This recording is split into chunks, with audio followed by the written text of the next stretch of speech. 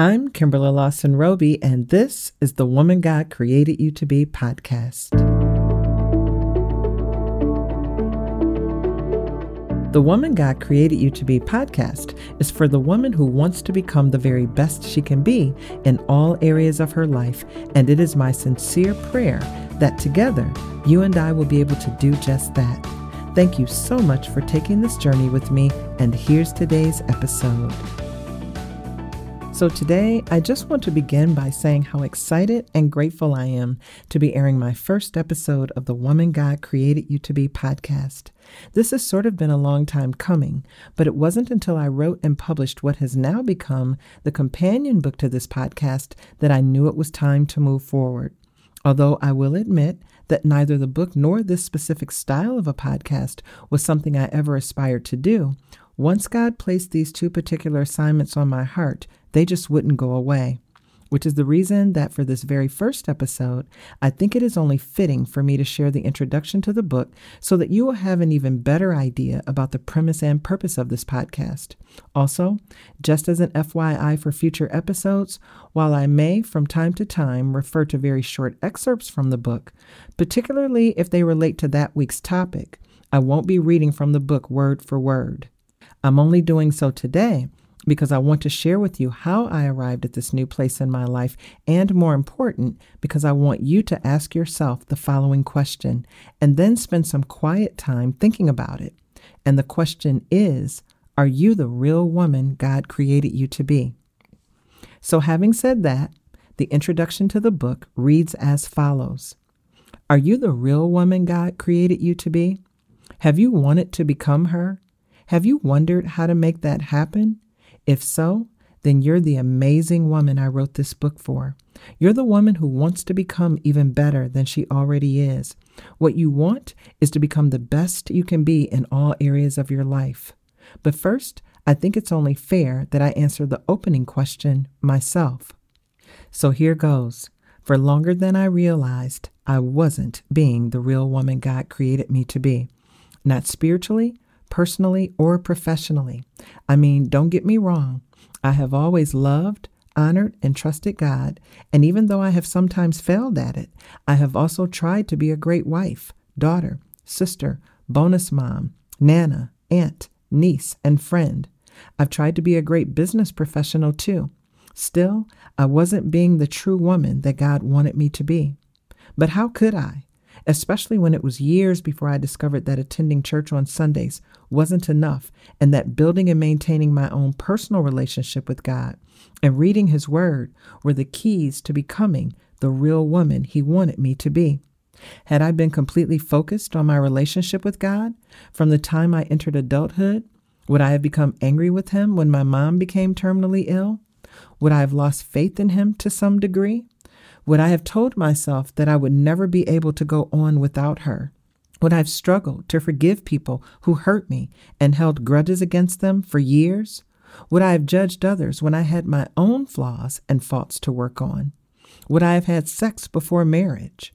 Would I have allowed all the rejection letters I received for my first book to discourage me from trying to get published? Would I have allowed fear to cripple me more times than I care to remember as a woman, a writer, and a speaker? Would I have used even one word of profanity in the first few books I wrote? Or at times, would I have spoken those very words from my own mouth when I was infuriated with someone or hurt by them? Would I have plastered a huge smile across my face while attending certain events when deep down I couldn't have been more exhausted and unhappy with parts of my career? Would I have allowed anxiety to hinder my emotional well-being? So yes, there was a time when I certainly was not being the real woman God wanted me to be. As a matter of fact, in 2013, after writing 20 novels and being a New York Times, USA Today, Essence Magazine, Washington Post, Dallas Morning News, and Publishers Weekly best-selling author, I woke up one morning barely able to breathe. Not because I had medical issues, but because I no longer loved what I was doing. To be honest, I had nearly begun to despise it. I'd even begun shedding tears on far too many occasions, both publicly and privately, even though for the most part I smiled brightly for my reading audience and the media, just as everyone expected me to. I pretended that having a successful novel writing career still made me happy when Lord knows it didn't. But nonetheless, I did what most people do when they rise before dawn every single morning, year after year, preparing to go to a job they literally can't stand. I kept doing what I couldn't stand and wrote 7 more fictional stories in total misery. I realize now, though, that I did what I thought I had to do, partly because so many of my loyal readers regularly asked when my next Reverend Curtis Black title or one of my standalone novellas would be hitting bookstores, and partly because, well, writing fiction was how I earned my living. But let me tell you something right now, something you've likely heard many times before. Not all money is good money. I'm a living witness to it. I do want to be clear about something else too, though. I did still love writing, but it was just that I no longer enjoyed creating fictional characters and storylines, at least not in the way I once had. In all truthfulness, I was totally burned out. I wasn't sure why either, but as I forced myself to write and submit those last 7 books to my publisher, my dear husband Will became concerned. He noticed how stressed and tired I was all the time. And while Will is my greatest supporter and always has been, he even suggested that for a while, maybe I should write only 1 book per year instead of 2, or that I should take a break altogether. Now, one would think that if the man I love with my entire being gave me some much-needed advice, I would take it. And anyone who knows me personally knows that I definitely love Will Roby with everything in me. But like many super shero kind of women I know, I thought I was fine and that I could easily handle the insane schedule I kept myself on. So much so that not even the alarming panic attack that sent me to the emergency room was enough to stop me. Will and I didn't leave the ER until around midnight that night, yet I still boarded a plane the very next morning for a speaking engagement with shortness of breath and heart palpitations. But I'll share more about this kind of foolish decision-making later. After that, though, I did take my doctor's advice and slowed down a bit. But sadly, it wasn't long before self-care became a distant memory, and I eased myself back to the norm. Soon, I became more miserable than I had ever been in my life. But then, something great happened. God began speaking to my heart daily. Well, actually, what I know now is that he'd always been speaking to me, even through my thoughts, and that the only difference was that I was finally listening. I was also learning a lot more about discernment and how to hear his voice, something we should always pray for. But he spoke to me and reminded me of the additional calling he had for my life, the one he'd revealed to me as early as October 2004.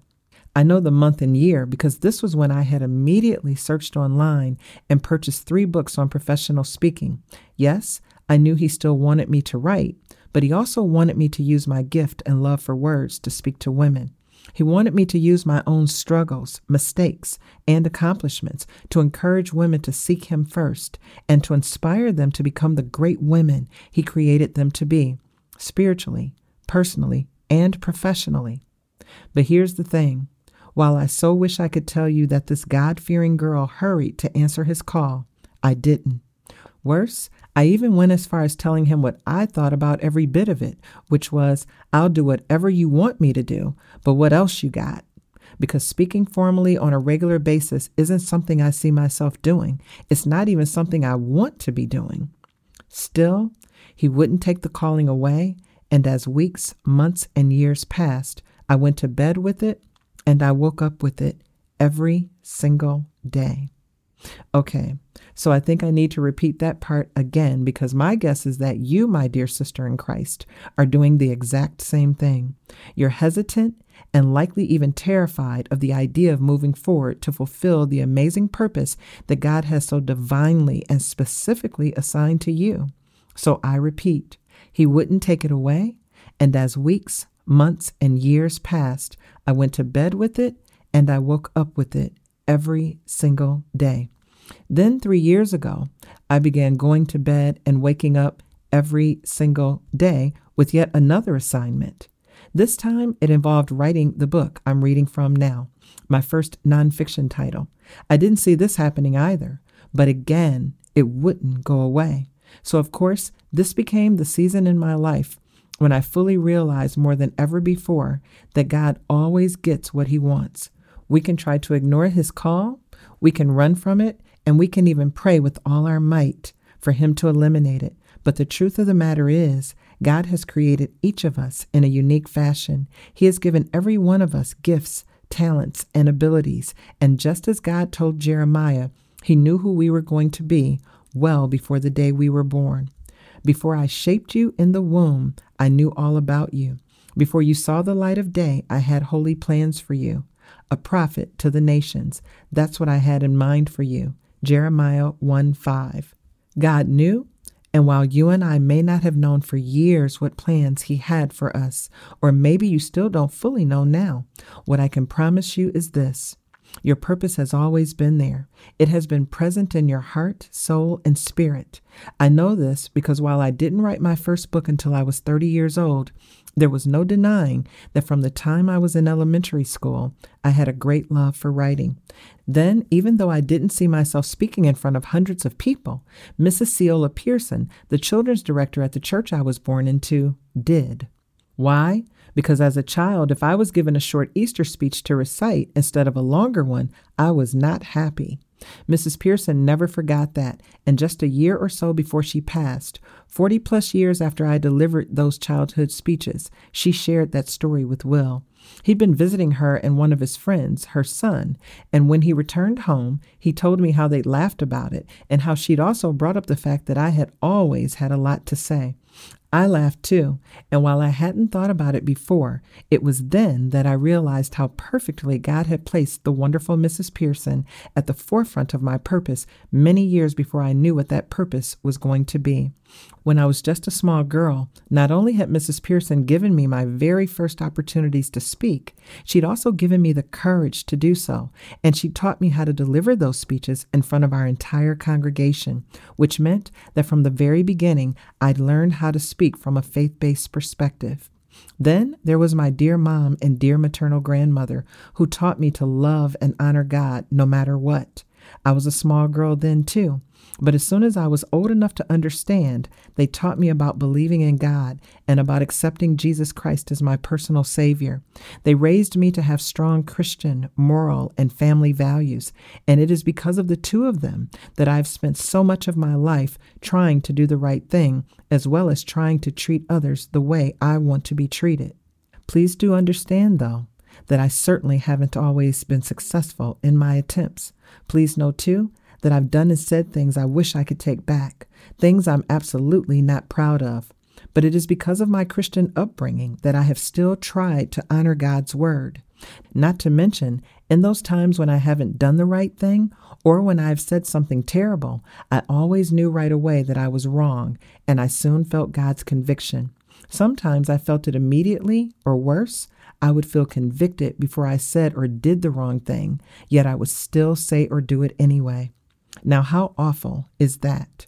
But then, of course, like the good Christian girls that most of us try to be, I would ask God to forgive me. I would feel bad about it too, yet that didn't always stop me from repeating some of my same transgressions. As I eased into my 30s, 40s, and 50s, though, experiencing many types of disappointment and pain, I worked even harder to do the right thing. I also worked on my overall relationship with God so that I wouldn't have to ask him to forgive me for things I knew I shouldn't be doing or saying in the first place. But are there times when I fall short of his glory? Absolutely. Am I perfect in any way, shape, or form? Definitely not, and I never will be. But the point I'm trying to make here is that I have willingly made a conscious effort to grow in him and become the true woman he created me to be. This is crucial for all women, and I am forever grateful to my mom and grandmother, two precious women of God, for starting me on a faith-driven path as early as possible. This is also the reason that I have written this book in 3 sections: the spiritual you, the personal you, and the professional you. Because what I've learned more than anything else as it relates to becoming the great women that God wants us to be is that we need to have not 1 or 2, but all 3 areas of our lives in order. First and foremost, we need to make sure that we have solid spiritual well-being, because without God, Nothing else will work properly anyhow. Then once we have our spiritual lives in order, we need to make sure that we're taking care of ourselves from a personal standpoint, physically and mentally. And we also need to make sure that our relationships with our husbands or the men we're dating, as well as our relationships with our family members and friends, are healthy. From there, we can work on being who we need to be in our professional arenas. Because whether God has called us to work in ministry, start our own businesses, work in the public sector, or in corporate America, being professional is very necessary, and we need to keep our faith at the center of all of it. So with that said, once you've finished reading this book, my hope is that you will know beyond a shadow of a doubt what steps to take to become the real woman God created you to be. My prayer is that your spiritual, personal, and professional lives will become so aligned and so in balance that you will be happier than you've ever been. My prayer is that you'll arrive at a point in your life where you won't have to smile to keep from crying the way I used to. You'll smile because you're genuinely happy and bursting with incredible joy. But most of all, my prayer is that you will become totally equipped and ready to serve others in a way like never before. Because serving and helping others is what matters more than anything I can think of.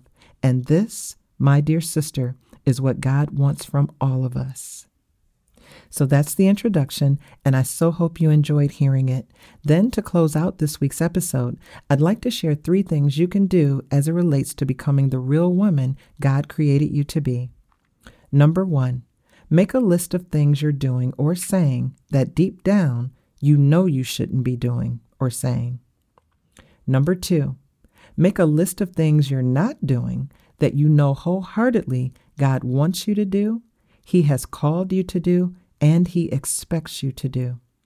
Number 3, determine what areas of your life you are struggling with most: your spiritual life, your personal life, your professional life, or all of the above. And then finally, here's a scripture to help you. Examine yourselves to see if your faith is genuine. Test yourselves. Surely you know that Jesus Christ is among you. If not, you have failed the test of genuine faith. 2 Corinthians 13:5, New Living Translation. Well, I guess that's it for now, but I do pray that our time together has been a blessing to you in at least some way, and that you are already preparing to tune in for next week's episode. Until then, please stay safe and know that I am praying for you every single day. Thank you so much for listening, and if you'd like to receive further encouragement, please check out the companion book for this podcast, The Woman God Created You to Be: Finding Success Through Faith, Spiritually, Personally, and Professionally.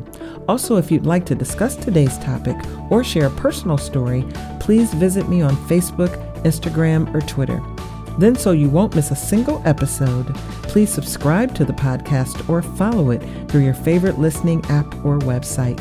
And if you would, please write a review and recommend the show to others. Until next time, much love, God bless, and thanks again.